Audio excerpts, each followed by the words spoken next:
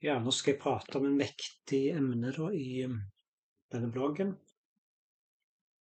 som har med hjertets essens, intuisjon, og det kognitive, altså serienheten med det, da, med disse tingene. Altså det er en artikkel fra Medium da,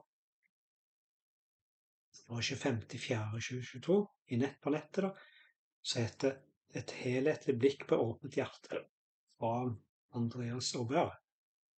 Så jeg ønsker å dele noen utdrag og kommentere noe av de fra artiklene i Medium, da, som er verdt å nevne da. Så jeg på mye fine sitater, og så vil jeg gjerne kommentere noen av de da. Jeg er jo for det meste enig i han da. Skal vi si,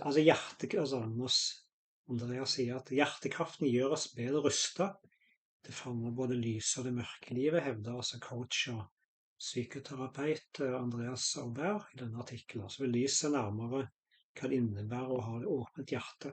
Altså slik kan du bedre takle både lyse og mørke i livet da. Altså i selvutviklingsmiljøer snakkes det mye om verdien av et åpent hjerte.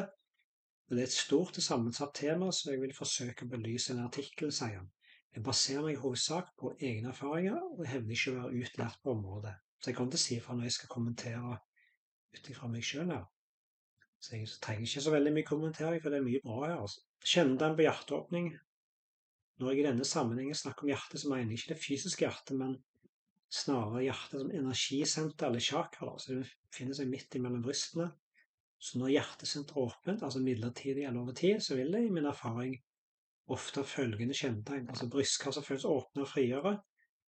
Jeg puster mer i nevnte område.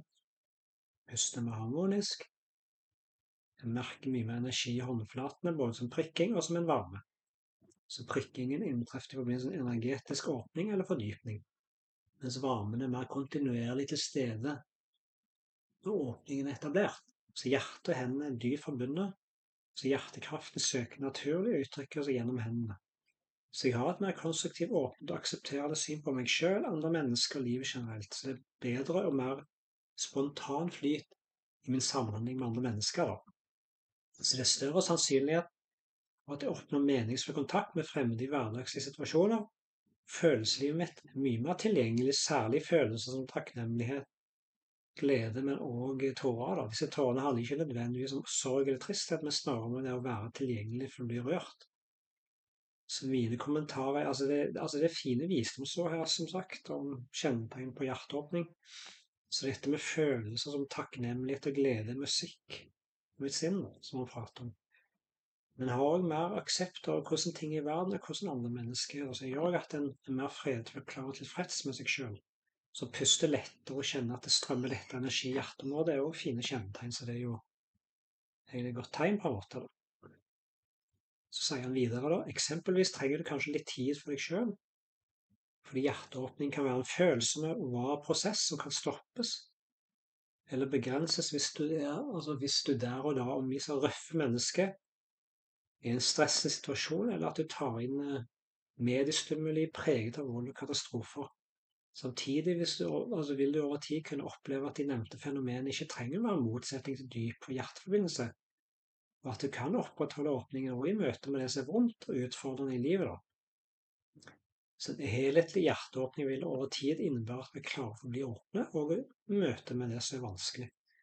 Samtidig mange av oss prosess der vi gradvis klarer å favne stadig mer av det livet byr på.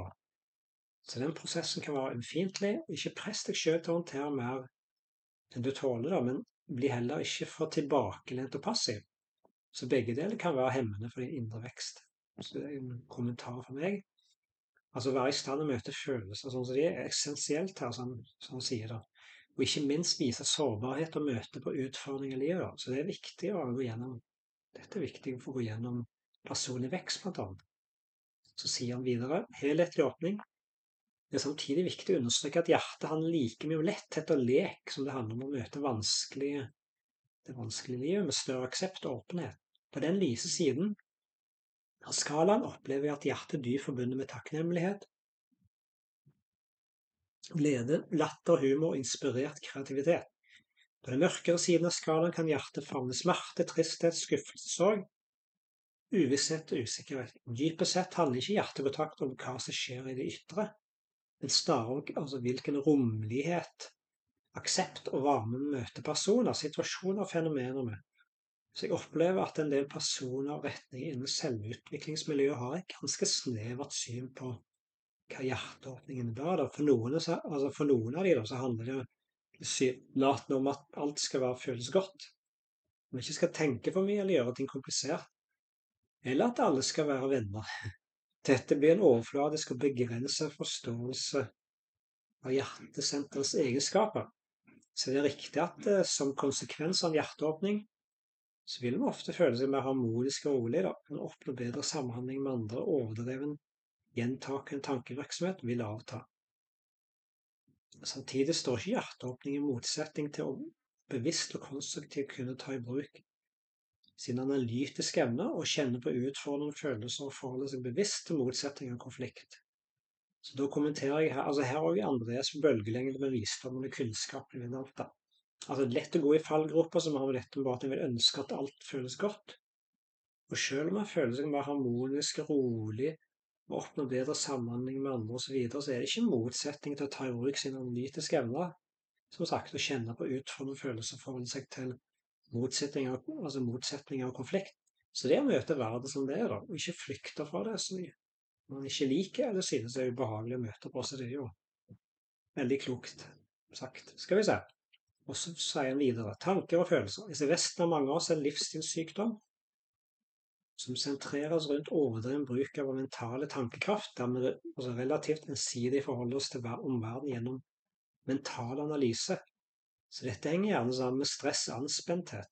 Så for mange av oss som går i en selvutviklingsprosess, vil det derfor i en periode være nyttig å skape motvekt til dette ved å gå mer inn i følelseslivet, og gi det mulighet til at det blir uttrykt på en usensurert måte.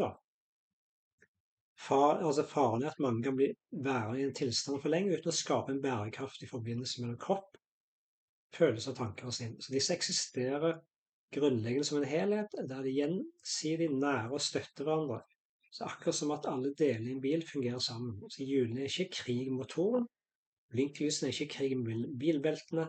Alt tjener det samme overordnede formålet at bilen skal kunne frakte passasjeren trygt og effektivt fram dit de skal. Så ideelt sett fungerer mennesket på en lignende måte, der alle aspekter av mennesket skal tjene realiseringen av individets essens i en dynamisk, gjensidig nærende samhandling med omgivelsene. Så når vi går dypt inn i følelseslivet vårt, så kan de imellom få utslag av følelsesmessig drama, der vi nærmest blir slaver av følelsene, der vi tidligere kanskje var slaver av negative gjentakende tanker.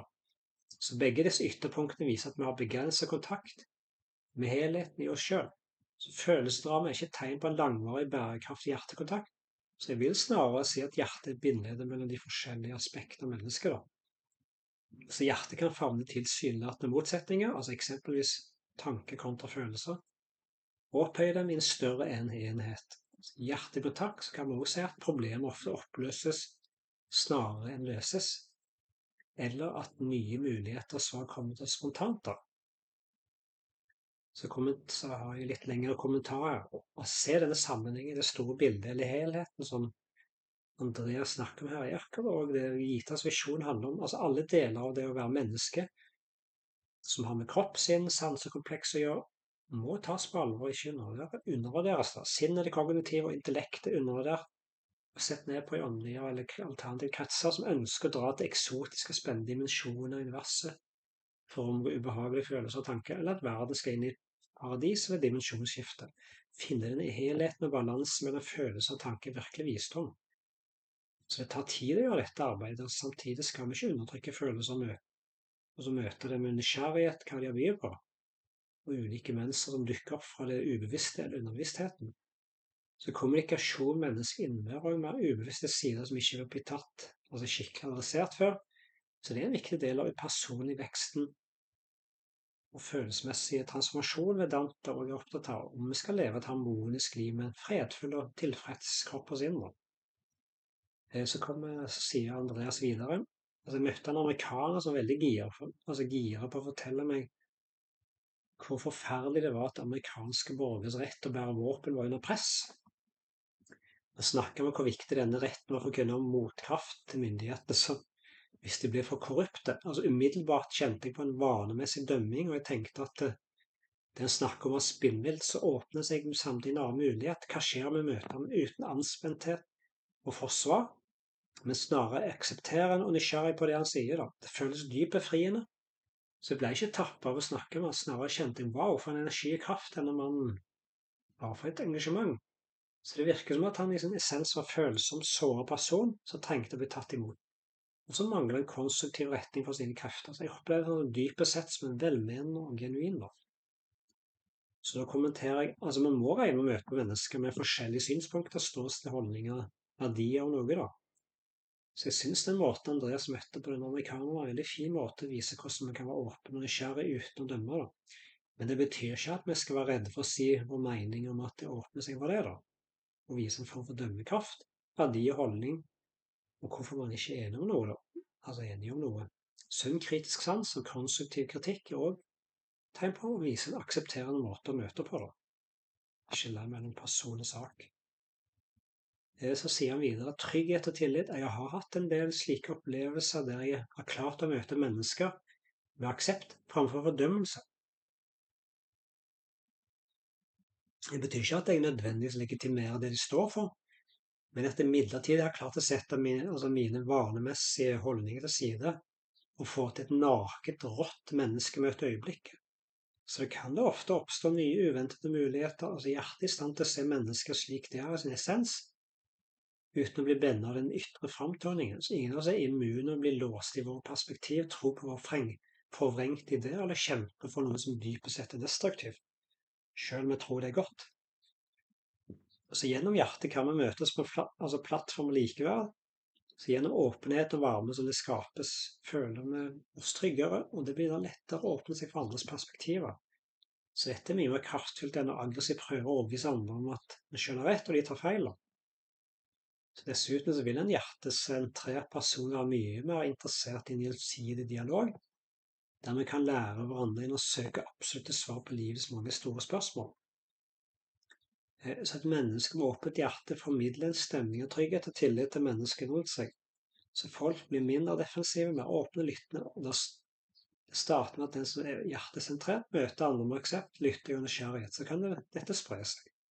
Så igjen en kommentar om møte med mennesker med aksept framfor fordømmelse betyr ikke at vi ikke kan komme med konstruktiv kritikk, men han har fine poenger her at vi vil lettere lytte mer, ikke minst være tilpassingdyktig i møte med andre måter å tenke på, altså likeverdighet og medfølelse, andre viktige emner her som man virkelig får trent på da. Så det er også på en måte verdi i forhold til hjertet. En åpent hjerte da, så det krever at vi jobber med oss selv og adresserer følelser og tanker som jevnlig dukker opp i ens eget sinn, men så man ser også på holdning til handling og ulike verdier som nevnt. Skal vi se, så sier han videre, alternativ til misjonærende holdninger, så denne evnen kan man finne i uante settinger, som mennesker som dermed prøver å gjøre verden til et bedre sted og påtvinge andre sin ideologi, skaper ofte det motsatte av trygghet og tillit, det å skulle overbevise andre om sitt eget trosystem, enten det er kristen tro, hyperkapitalisme, kommunisme eller tiltrekningsloven, har veldig lite med hjertet å gjøre da. Slike tilstrebelser kommer snarere ofte fra frykt og lukkethet. Så der en ubevisst prøver å gjøre verden trygg ved at alle andre skal tenke på samme måte som en selv da.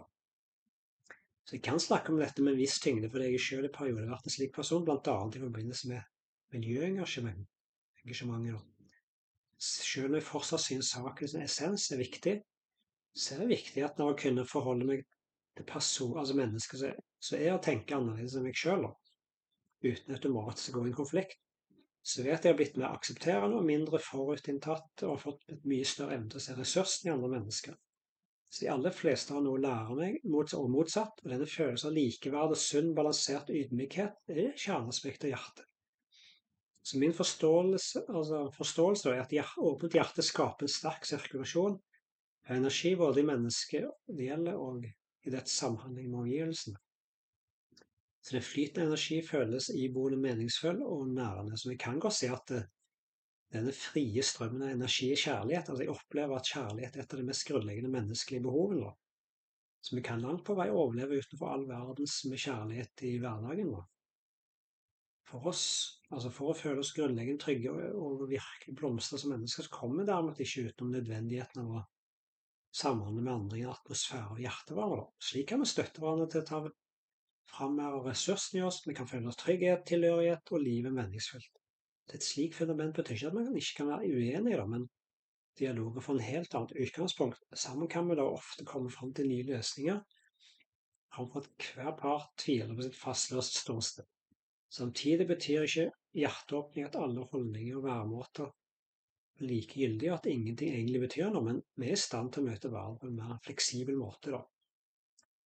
Så da kommenterer jeg på denne måten. Altså denne hjertevarmen, hvor man føler trygghet, tilhørighet, og at livet er meningsfullt, samt å møte verden på en mer fleksibel måte, og sentrale verdier og holdninger i all kommunikasjon. Men vi må også våge å si fra gjennom slike trygge møter som konstruktiv kritikk. Skille person og sak, hva en person står for, er også viktig i dette. Så dette valget handler blant annet om å dyrke min egen evne til takknemlighet, sier han videre da. Jeg finner styrke og minner meg selv på at hvor mye det faktisk er bra i livet mitt. Så da mister jeg hverdagens små og store drama mye av sin kraft. Jeg har noe å falle tilbake på.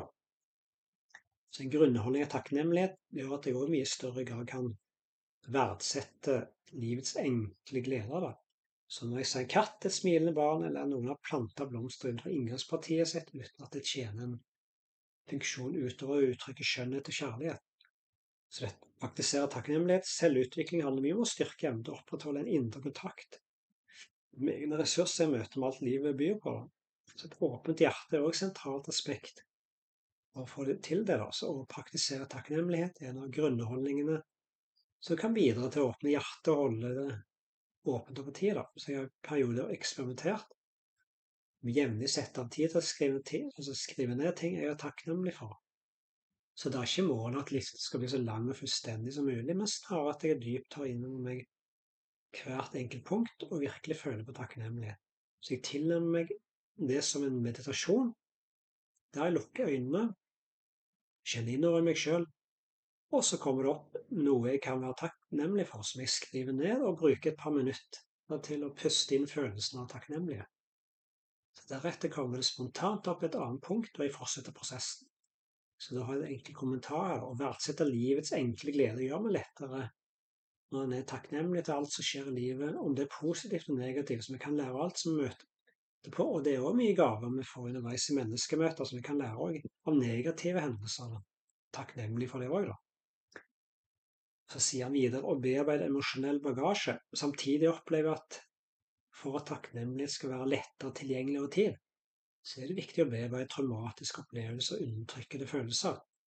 Ellers kan forsøk på å praktisere takknemlighet bli et hykleri, for å få overfladiskhet, tvangstyrt positiv tenkning, som bidrar til ytterligere å undertrykke vanskelige følelser og minner.